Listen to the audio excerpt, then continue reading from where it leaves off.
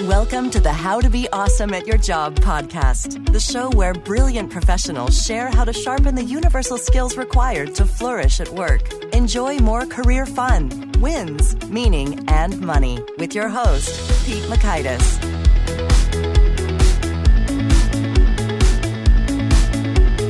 Hello, and thanks so much for joining us here for episode 216 with Nate Regehr. Nate may very well regear the way you think about and approach conflict in some pretty transformative ways. So you're going to learn 1, a useful low-intensity definition for conflict. 2, the 4-step ORPO formula for productive conflicts. And 3, how upfront openness about motives can change everything. So if you want to check out the show notes or the transcript or the links to items that we've referenced here, you can find that on over at awesomeatyourjob.com/ep216. And while you're at awesomeatyourjob.com, I encourage you to investigate some of our nifty resources. One that I'll recommend right here, right now is that magnifying glass right there in the navigation bar. So we've talked to over 200 folks now, which is amazing. And so if there's any issue that you're seeking answers to, or you remember a little bit, but not much about a previous guest who said something brilliant that you'd like to resurface, you can click that to search the full text transcripts of every guest. But now here's Nate's story. Nate Regehr, PhD, is CEO and co-founding owner of Next Element, a global leadership training and certification firm specializing in communication and conflict skills. He's an expert in social emotional intelligence and leadership, positive conflict, neuropsychology, group dynamics, interpersonal and leadership communication, executive assessment, and coaching. Regehr is a co-developer of Next Element's leading out of drama training and coaching system, an LOD master trainer and process communication model certifying master trainer. He's co-author of Beyond Drama, Transcending Energy Vampires. He's also an enthusiastic dad and husband. Here's Nate. Nate, thanks so much for joining us here on the How to Be Awesome at Your Job podcast. Oh, it's great to be here. Thank you for the opportunity. Oh, my pleasure. And I'm excited to hear a little bit, first of all, about your competitive barbecue team. What's your story, your name, and your origins? Well, I suppose I'm not that much different than most competitive barbecuers, where friends started to like the barbecue and said, hey, you should go do this competitively. So my brother-in-law and I and my nephew got together and formed a team, and our team name is called 3 Men and a Butt. And if you've ever eaten good barbecue, you know pork butt or pulled pork is one of the most popular categories. And so our team was based on that, and we never know who's going to be the butt. It's kind of it's the one person who's at the bottom of the totem pole and has to do all the grunt work while the pit boss gets all of the glory. Oh, I see. So now, just to be clear, there are 3 people on the team and the butt rotates, or is there like a 4th butt who just sort of shows up and gets the grunt work? Yes, 3 of us are the core team, and the butt is whoever is coming along for the ride that year, or who's maybe in an apprentice role or just wants to sneak in and get a free pass and eat lots of barbecue. Fantastic. Well, I love your professional opinion. You know, if I am, in Chicago, or listeners are in major cities, what options do we have to have a delicious sauce just good to go, like either on the shelf or what we can make and not ours? Sauce is a big thing, and it's all regional. There are some national, companies that, like Casey Masterpiece, I know, make sauces that you can get anywhere in the country.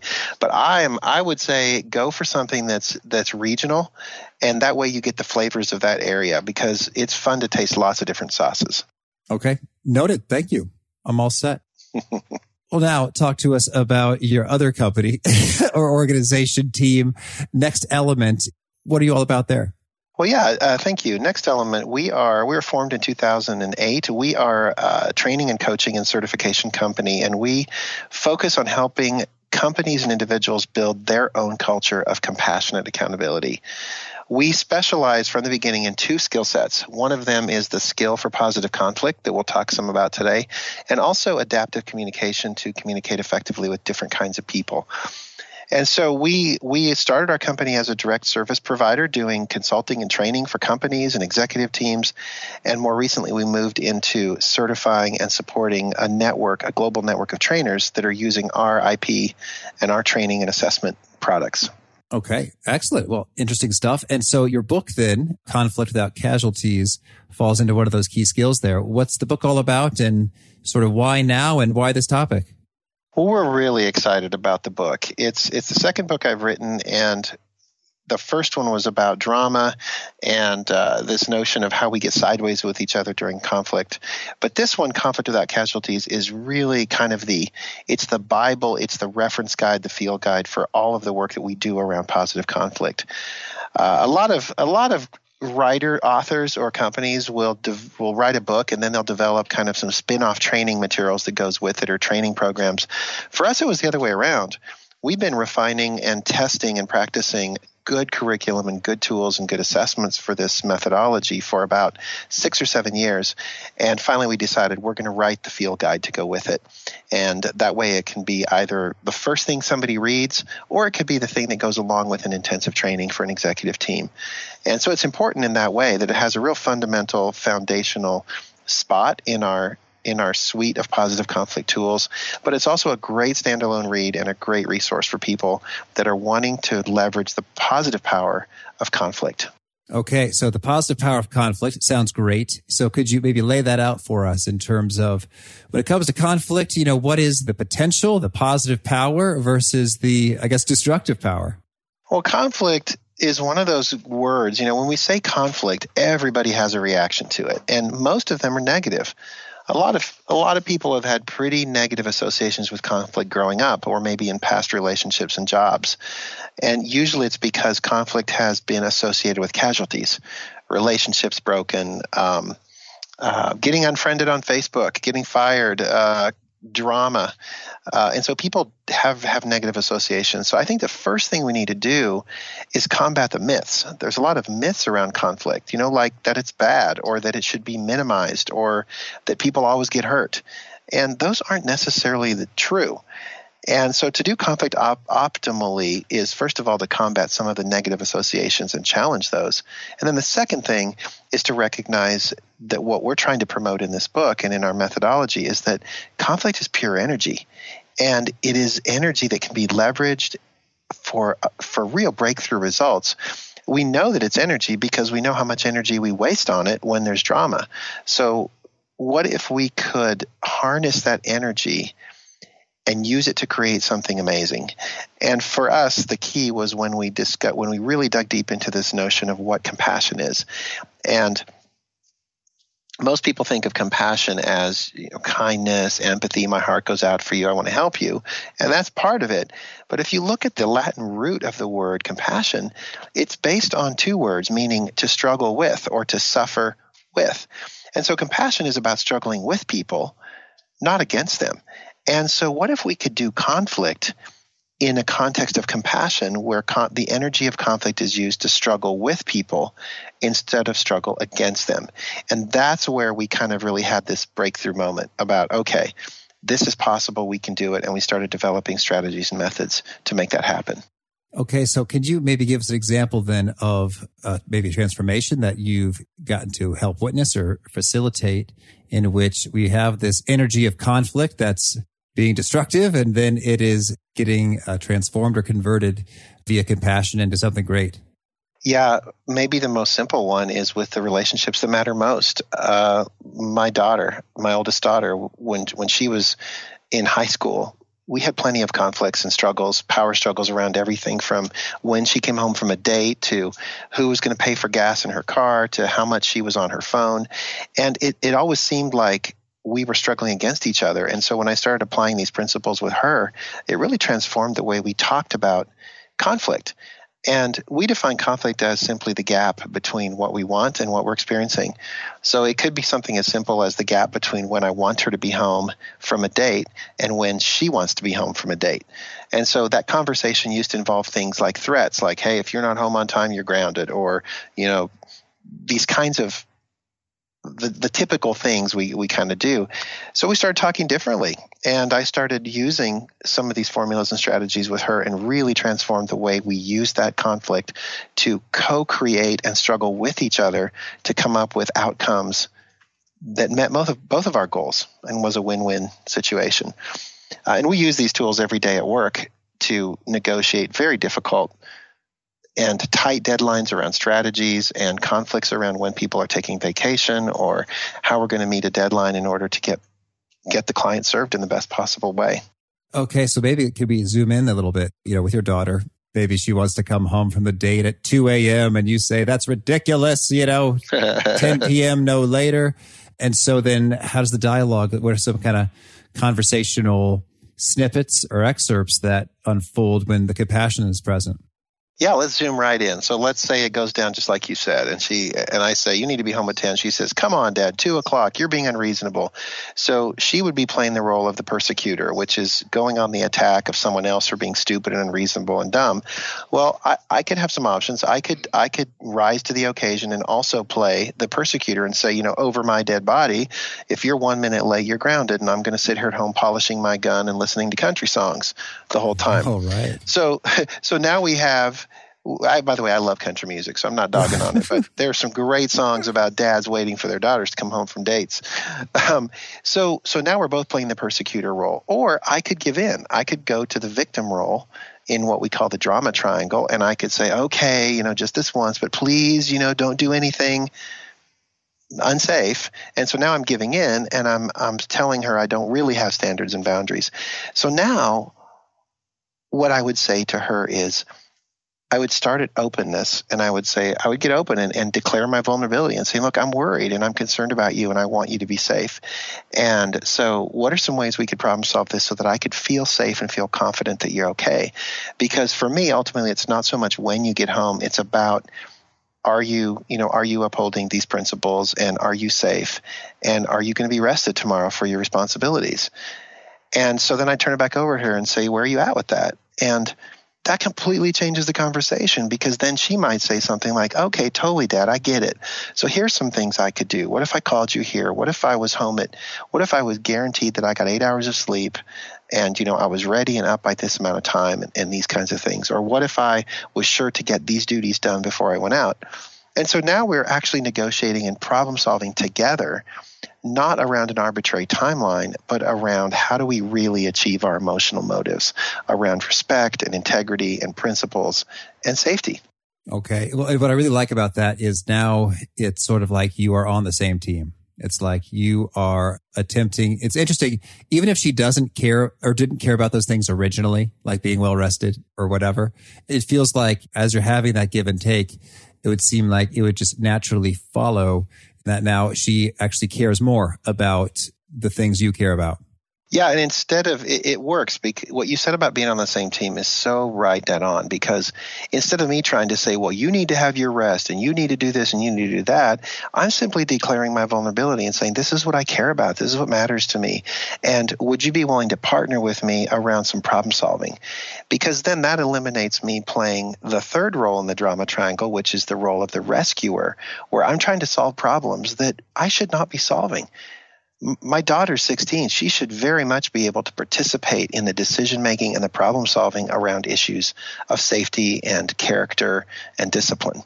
Okay. Well, that's great. So thank you for zooming in there. So then a few kind of key steps then. You mentioned the phrase declaring your vulnerabilities and then collaboratively, problem solving. So let's say you're in the midst of a conflict at work and one group really wants there to be, a new product launch. And then the other group says, oh, no, that's far too risky. We have to see all of these things first. And the first group says, no, we got to go now. We're going to miss our chance, our window in the market. And then we're feeling all kinds of fired up.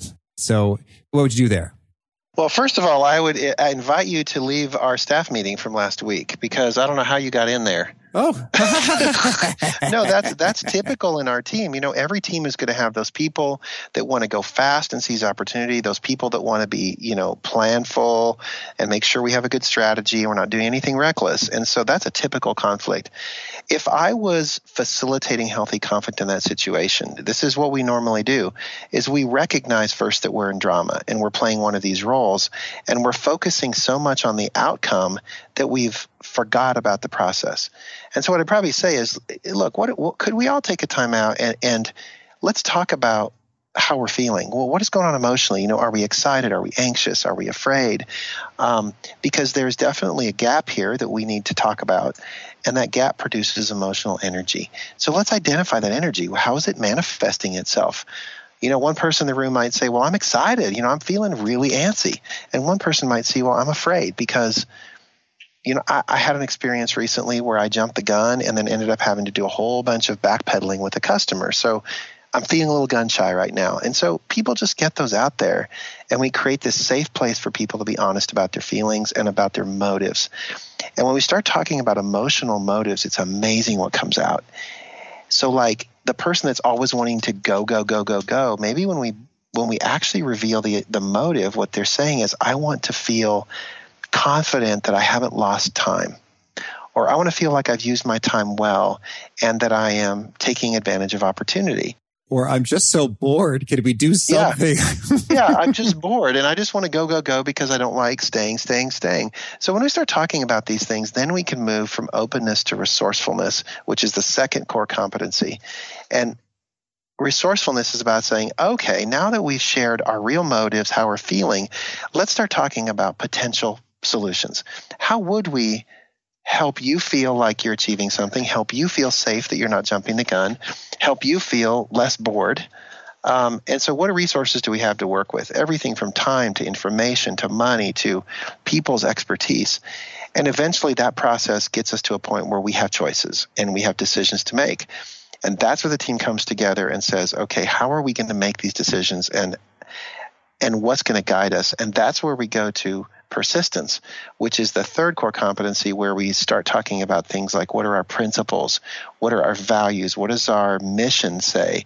What are our obligations and commitments to each other and our customers? And we filter now our decisions through that to help us make the right one.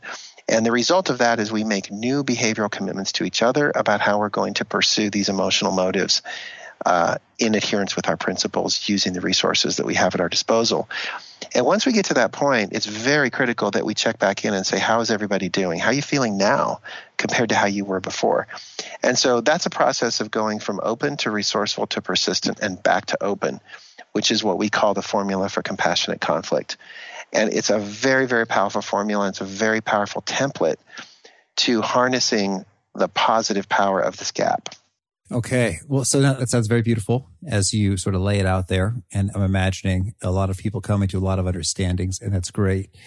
I'm wondering, Nate, as you work with clients, do some of them just say, whoa, Nate, we don't talk about this sort of touchy-feely emotional stuff here. This is business where cash is king and greed is good and data reigns. Absolutely. So how do you navigate those waters? Well, I'll give you a hint. I'm going to use ORPO to answer your question. All right. If somebody came to me with that, I would say, man, I can totally understand how foreign that feels, and all of the experiences you may have had before about how that could go wrong. What do you know about the power of transparency, or what information do you have that could help you get open in a way that feels safe, feels helpful, doesn't feel like you're disclosing company secrets? And why do you think it would be important? Where do you see that linking up with the values you aspire to, and what kind of a company you want to be? And I would just leave it at there and let them process that. And open, resourceful, persistent. And just let them, acknowledge that, it is difficult. What we're asking you to do creates a big gap from what you want to do and what you're used to. Another thing I might share is that the literature is overwhelming about the power of openness to create trust, increase productivity, increase authenticity and credibility of leaders. And it doesn't make it any easier, but the literature is clear that this is probably the biggest next frontier for great leadership, is the ability to cultivate and practice openness. Mm-hmm. That does resonate with things I'm seeing and hearing and reading, whether it's Google's work on psychological safety and all this stuff. It seems like, as one guest put it, people see stuff that's dumb all the time in the workplace. And if you don't have that openness, then you're just never going to hear about it, because it's better for me to just keep my mouth shut and for us to keep kind of, milling along as we do rather than rock the boat and risk some unpleasant consequences for myself. Well, yeah, and people say, well, why would I disclose that? I'm not going to, make myself vulnerable, and I'm not going to tell you what's really going on. And I can say, well, you can choose to talk about it or not, but you're acting on it and you're making decisions based on it, even if people don't know it. So it's influencing your behavior, whether you put it out in the open or not. And how often do we initiate change processes or we implement things, and we seem to be chasing our tails and we never really finish what we started because we're never talking about what's really going on. And then we seem mystified and confused why people don't get on board. Mm-hmm. So yeah, and that's one of those things where there's a lot of different angles we can take, and sometimes it's just a matter of practicing in small little ways. And we offer people strategies, we do role plays. There's a lot of different ways that people can begin experimenting with how it works in safe ways. Okay, could you give us an example of a potential role play or opening experiment or exercise to get it going a little bit? Yeah, a real basic one is we talk about these three skills of openness, resourcefulness, and persistence, and how they're in a cycle. And we start with openness, always start with open. So we ask people, how often do you go to a subordinate or a peer and you ask for something? Maybe you say, hey, would you email me those financials from last week? Or can I have the projections for next year's, whatever? And the person on the other end is kind of thinking to themselves, well, why do you want to know? Or what's this for? Or, what's your agenda? And very often people will give it to you, but they'll give it resentfully and you don't know that. So what we do is we practice. Try and before you ask for something, start it open and share with the person your actual motive. Like, why? Why are you asking? What's it about? Why does it matter? The most simple role play, this is where it really broke open for me, is one afternoon, is a beautiful Friday afternoon here in Kansas, kind of like today, a beautiful day. And I thought I could get off work early. And my wife and I love to go for walks. She worked across the street at the Chamber of Commerce. And I thought, hey, maybe I'll see if she can get off work early. We could go for a walk. And by the time the kids get out of school, we're chilling on the deck with a glass of wine. So I texted her and I said, hey, honey, what time are you getting off work? That would be called starting at resourcefulness. I'm trying to gather data. I'm trying to solve a problem. Mm-hmm. And her response was, why? That's what I got back in the text. And immediately I got defensive. And I felt myself saying, what do you mean why? I asked you a simple question. Just give me the answer. And then I thought, oh my goodness, I do this with my kids all the time. I do it with my employees all the time. They seem defensive when I'm asking a simple question. And I thought, okay, what I have not done is disclose my motive. So I backed up the bus and I said, hey, sorry, honey. It's a beautiful day. I'd love to go for a walk with you. Would you be able to get off early so we could walk? And the next response was, oh, that'd be great. I'll check. And a few minutes later, hey, I got off early. See you whenever. And so I thought, well, what if we just role played that with leaders? What if they made a practice and a habit of simply disclosing their motive and their emotions and why it's important to them before they ask for something? Mm-hmm. Okay. That's interesting how it evokes defensiveness. And I guess it doesn't always evoke defensiveness, but there's a real risk of it, in terms of sometimes it's like, okay, fine. I'm not going to sort of bother myself with a lot of the details or the motivations or the whys underneath it. As a simple request that I'll do it. And other times, I guess if you're just not in the mood or you feel like you're being interrupted or you just have sort of bigger fish to fry and you sense that this other request is just sort of derailing you from those things, then you may naturally, feel ever so slightly attacked or provoked and thus enter into the defensive posture. Absolutely. Let's say I'm a supervisor and my employee, or maybe I'm a C-level executive. I'm going to a board meeting next week and my controller or my financial person, I need some numbers from them because I'm feeling like there's a lot of scrutiny about my department and I need to have some numbers to describe what's going on. I could send an urgent email to my financial person and say, hey, I need these numbers by Friday. Please get me blah, blah, blah, blah, blah, and then expect them to just send it to me. Or I could say, I'm feeling anxious about this board meeting because I know I'm going to have scrutiny and I want the best possible numbers I can have to describe what we're doing. Would you be willing to put together a blah, blah, blah? Now, in which scenario do you think that financial person is going to give you their best work? Oh, sure. Certainly the latter. I mean, it not only feels like, I'm doing my job, but it's like I'm helping a person in need. it's sort of like there's a bit of a human serving response getting triggered there. Yeah. And there's so many reasons to start it open. I mean, one of them is you're declaring transparency. You're saying, I'm not trying to control you by withholding information. And that's a way we've all been damaged so much, is by having people trying to maintain power by controlling information, withholding stuff, keeping us on a need-to-know basis as a way of maintaining power, instead of letting us play on their team towards a common goal. So, and I think it demonstrates honesty and authenticity when you're willing to simply be vulnerable and say, here's where I'm at, I need your help.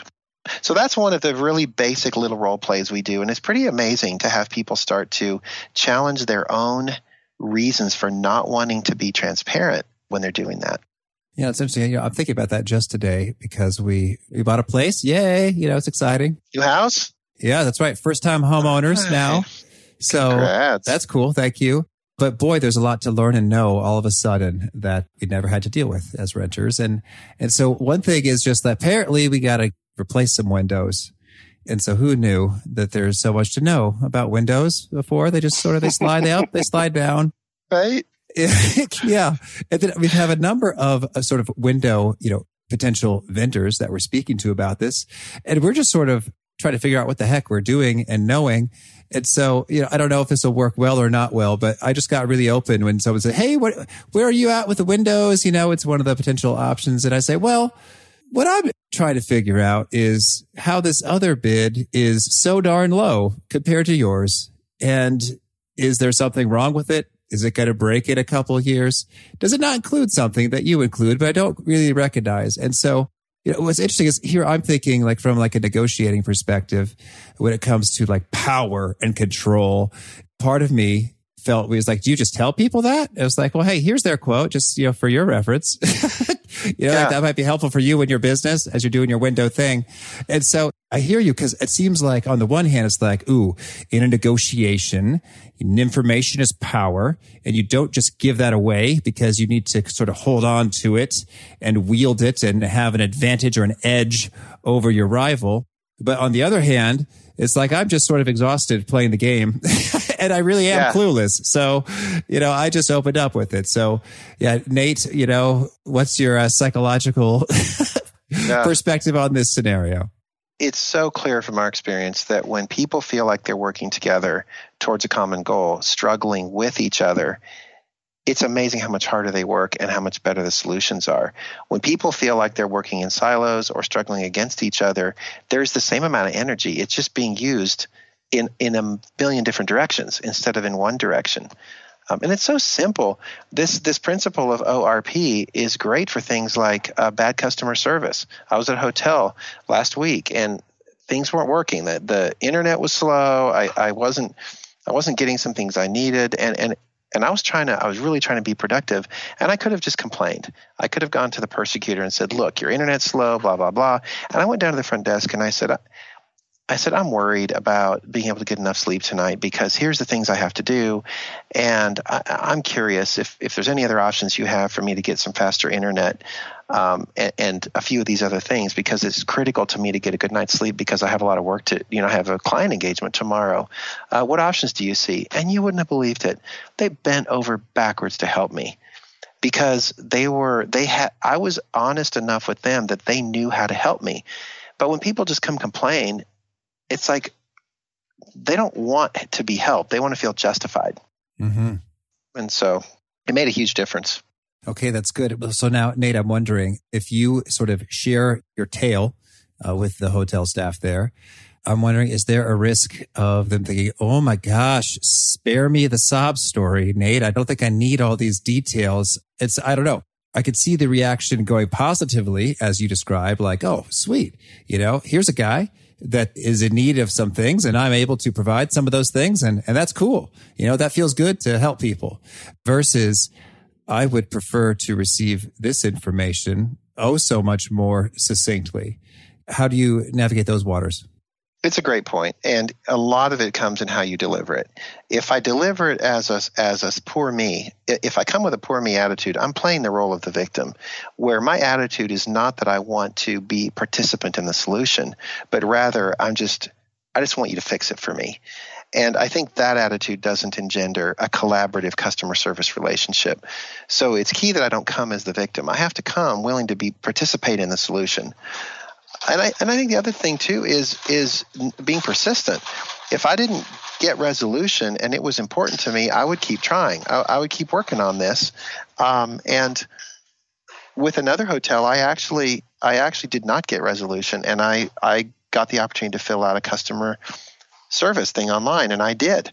And I was very clear and honest, but I wasn't attacking about what happened. And I finally got resolution. I got the hotel actually contacted me and said, here's how we're going to make it right next time you come. So yeah, be persistent and don't come in as a victim. Be willing to participate in the solution.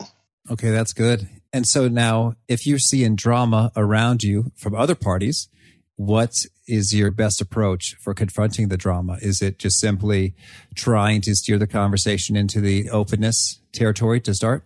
Great question. The first thing you have to do is take stock for yourself about how important is this, and whatever gap there is between what I want and what I'm getting, how important is it?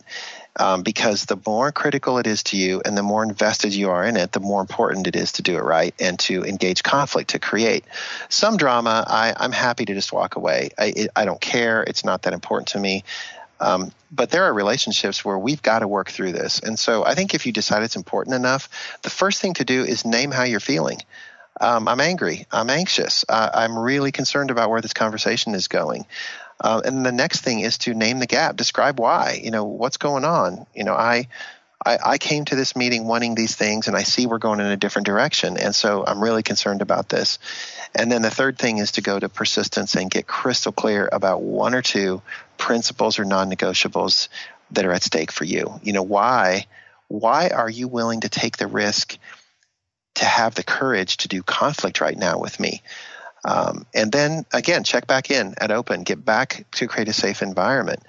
And so let's say it's something as simple as one of our colleagues, we're in a sales meeting, one of our colleagues says some things that are inappropriate. And I feel embarrassed because it makes our company look bad in front of a customer. I'm not going to say something right there, but as soon as we get a chance, I might say to them, I feel really embarrassed right now because I wanted us to come in with a unified message, and I said this and you said this, and here's how I took it. And then I would go to persistent and say, it's very important to me that we, ba-bam, ba-bam, ba-bam, these are our principles. What ideas do you have for how we can get this lined up so next time it doesn't happen? And then I might go back to Open and say, I just want to check in with you about how you feel. Mm-hmm. That's hardcore conflict right there, because I'm confronting the behavior, I'm being honest about how I feel, and I'm asking for us to step up to a higher level of accountability. All right. And so I'm going to continue being difficult with you, Nate. So if they're not willing to play ball and they're like, oh, Nate, chill out. It's no big deal. It was a hilarious joke I shared with that prospective customer and they loved it. I don't know. I'm just making stuff up here. When you say persistence, how does that play out conversationally? Well, first of all, it might take 2 or 3 or 4 or 5 or 6 times around the compassion cycle to get resolution. So I might say, I'm angry. I feel angry and surprised because I can tell there's a big gap between how important I see it and how important you see it. This is very important to me. And so I'm willing to continue to have this conversation until we can find a resolution. All right. Got it. Well, Nate, tell me anything else you want to make sure to mention before we shift gears and hear about some of your favorite things. Oh, yeah. We're getting great reviews about the book. It's easy to read. It's practical. It has some very specific things people can put into practice and tons of examples and case studies. And the other thing, please don't forget, if people do choose to buy the book, you can get a free online assessment called the Drama Resilience Assessment, where you can get your results on your drama potentials, your drama risks, and your compassion potentials. And the results of that profile are fantastic to have while you're reading the book, because every chapter has guided questions for personal discovery and conversation with teammates and things. And so please take advantage of everything that this book has to offer if you do choose to get it. Okay, perfect. Thanks, Nate. Yeah. Now, share with us a favorite quote that you find inspiring. All right, my all-time favorite quote is Mike Tyson. He said, everyone has a plan until they get hit. That's so good. Thank you. And man, I love that one. And how about a favorite book? My favorite book is Arbinger Institute wrote a book called Leadership and Self-Deception, and I love that book. It has been a foundational book for us. Well, thank you. And how about a favorite tool? My favorite tool is my 12-volt Milwaukee cordless drill. I don't know what category you are looking for, but I cannot live without that tool. It is amazing. But in terms of tools for interpersonal, the kind of work we do, the formula for compassionate conflict that we've been talking about is probably the most powerful tool I've used, and I use it every single day, many, many times a day. All right. And how about a favorite habit? My favorite habit is I have a morning routine. I get up about 5:45, and I have about 10 or 15 minutes where I do some stretches and some exercises that help me kind of get limber and get focused. And I've been doing them for probably 25 years, and I love it. And I have a hard time when I can't do it. I really need it. Well, now I want to know, what are the exercises that make all the difference? It's not that complicated. It's more for agility. It's not like the old day calisthenics stuff. It's really just stretches. I just, as I get older, I think staying limber is important. And then I do quite a lot of abs so that I'm limber later when I go to the gym. Okay. And is there a particular nugget that when you share it with audiences or clients, they really seem to connect or resonate, nod their heads and vibe with what you're saying? What I often share with people is that compassion without accountability will get you nowhere, because you can't nicey nice your way to good performance. Alternatively, accountability without compassion gets you alienated.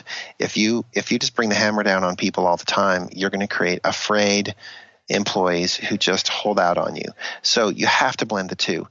It's one of these impossible things that when you accept that it could be possible, it opens up a whole new world. That when you require your accountability to be compassionate, it enables much, much higher levels of accountability than you ever thought possible. And when you require your compassion to be accountable, it opens up a whole new way to be authentic and real with people. All right. And Nate, if folks want to learn more or get in touch, where would you point them? Right off to our website. It's next-element.com, and you could Google Next Element Consulting, and you'd find us, and everything that you could want is right on our website. Or you can look up Nate Regier on LinkedIn, at NextNate on Twitter, and of course I'm on Facebook as well. And I'm trying Instagram now. I'm working on Instagram, so I'm trying to get up with the times. Oh, I still haven't done that. So well done. And do you have a final challenge or call to action for those seeking to be awesome at their jobs? Yeah, try stuff. People like to read, and this day and age, it seems like we get our information in shorter and shorter and shorter microbursts. One of my favorite bloggers, Dan Rockwell, he refuses to go over 300 words. And so it's just bullet points. And so if that's what we have available these days, go try the stuff. Don't just read it. Go practice it and try it, and be willing to fail and recover and try it and try it and try it again, because behavior does not change without reps. All right. Excellent. Well, Nate, thanks so much for taking the time to share your wisdom and expertise here. It's been a whole lot of fun, and I can already imagine how this openness stuff is going to be popping into mind again and again and again as I'm chatting with my wife and others. And so thank you. And I hope you and your teammates have great openness and cool results and accountability and compassion and all that good stuff with one another as you keep rocking and rolling with Next Element. Well, thank you, Pete. It's been a pleasure to be here, and I've enjoyed having a conversation with you. You're easy to talk to, and I really hope that some of this will find some value with some of your listeners. Thank you very much.